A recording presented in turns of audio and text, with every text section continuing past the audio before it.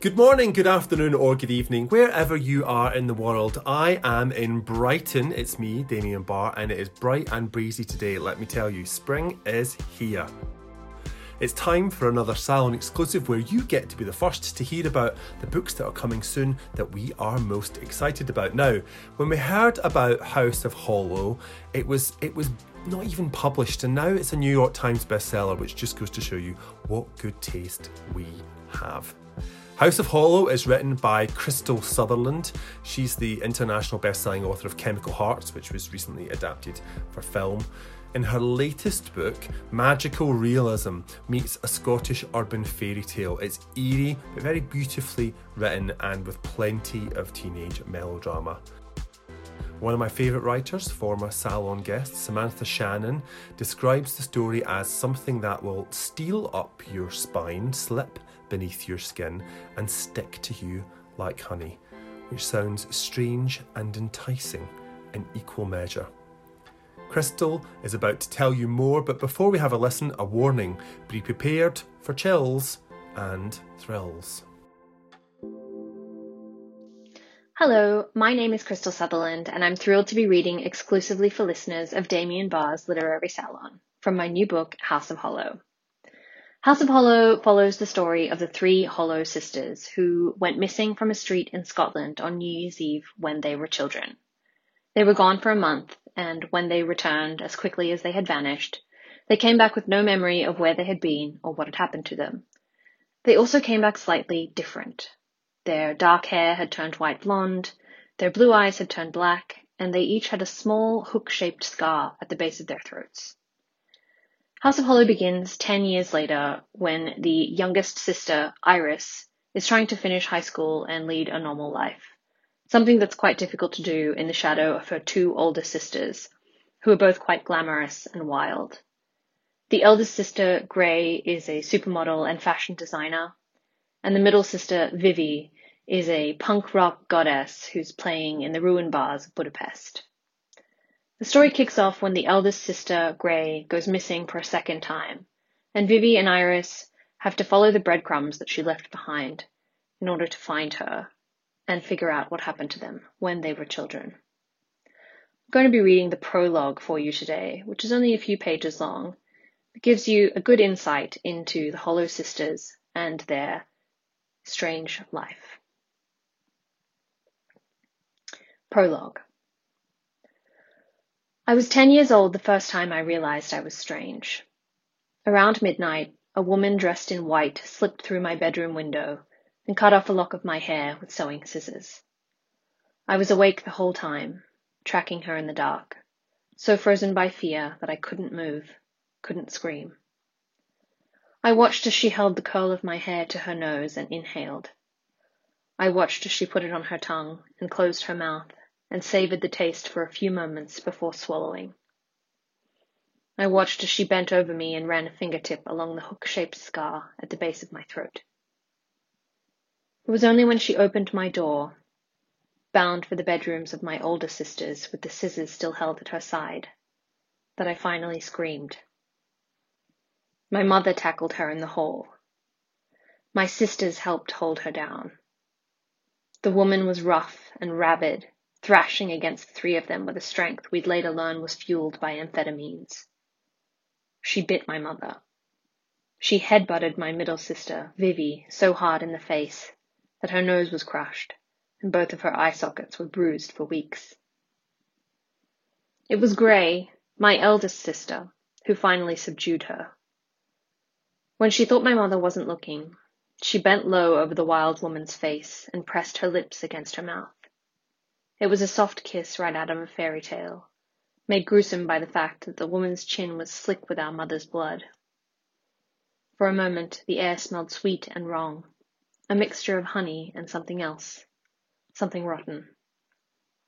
Grey pulled back and held the woman's head in her hands, and then watched her, intently, waiting. My sister's eyes were so black they looked like polished river stones. She was 14 then, and already the most beautiful creature I could imagine. I wanted to peel the skin from her body and wear it draped over mine. The woman shuddered beneath Grey's touch and then just stopped, By the time the police arrived, the woman's eyes were wide and far away, her limbs so liquid she could no longer stand, and had to be carried out, limp as a drunk, by 3 officers. I wonder if Gray already knew then what we were. The woman, the police would later tell us, had read about us on the internet and stalked us for several weeks before the break-in. We were famous for a bizarre thing that had happened to us 3 years earlier, when I was 7. A thing I couldn't remember and never thought about, but that apparently intrigued many other people a great deal.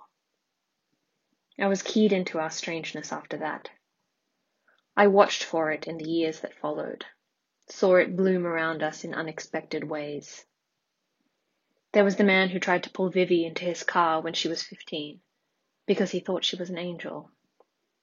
She broke his jaw and knocked out 2 of his teeth. There was the teacher, the one Gray hated, who was fired after he pressed her against a wall and kissed her neck in front of the whole class. There was the pretty, popular girl who'd bullied me, who stood in front of the entire school at assembly and silently began to shave her own head, tears streaming down her face as her dark locks fell in spools at her feet. When I found Gray's eyes through the sea of faces that day, she was staring at me. The bullying had been going on for months, but I'd only told my sisters about it the night before. Gray winked, then returned to the book she was reading, uninterested in the show.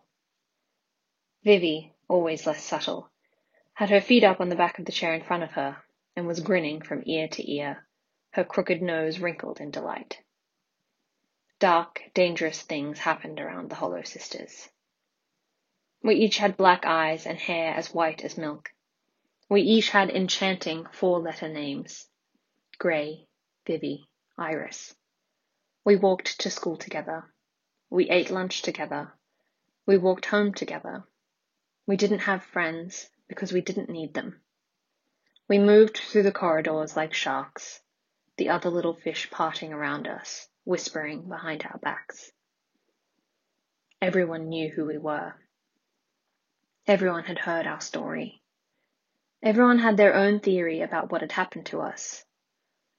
My sisters used this to their advantage. They were very good at cultivating their own mystery like gardeners, coaxing the heady intrigue that ripened around them into the shape of their choosing. I simply followed in their wake, quiet and studious, always embarrassed by the attention. Strangeness only bred strangeness, and it felt dangerous to tempt fate, to invite in the darkness that already seemed naturally drawn to us. It didn't occur to me that my sisters would leave school long before I did, until it actually happened. School hadn't suited either of them. Gray was blisteringly smart, but never found anything in the curriculum particularly to her liking. If a class called for her to read and analyze Jane Eyre, she might instead decide Dante's Inferno was more interesting and write her essay on that. If an art class called for her to sketch a realistic self-portrait, she might instead draw a sunken-eyed monster with blood on its hands. Some teachers loved this. Most did not. And before she dropped out, Gray only ever managed mediocre grades.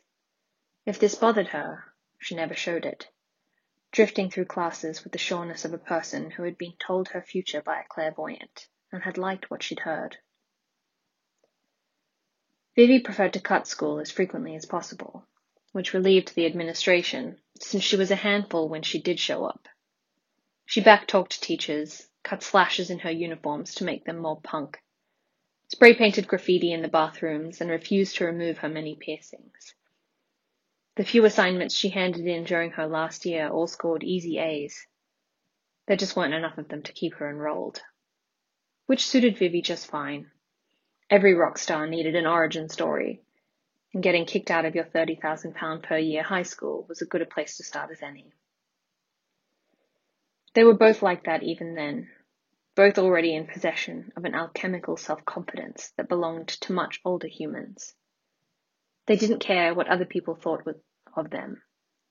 They didn't care what other people thought was cool, which, of course, made them unbearably cool. They left school and home within weeks of each other. Gray was 17. Vivi was 15. They set off into the world, both bound for the glamorous, exotic futures they'd always known they were destined for. Which is how I found myself alone, the only hollow left, still struggling to thrive in the long shadows they left behind. The quiet, bright one who loved science and geography and had a natural flair for mathematics. The one who wanted desperately, above all else, to be unremarkable. Slowly, month by month, year by year, the strangeness that swelled around my sisters began to recede, and for a good long while, my life was what I'd craved ever since I'd seen Gray sedate an intruder with a simple kiss. Normal. It was, of course, not to last.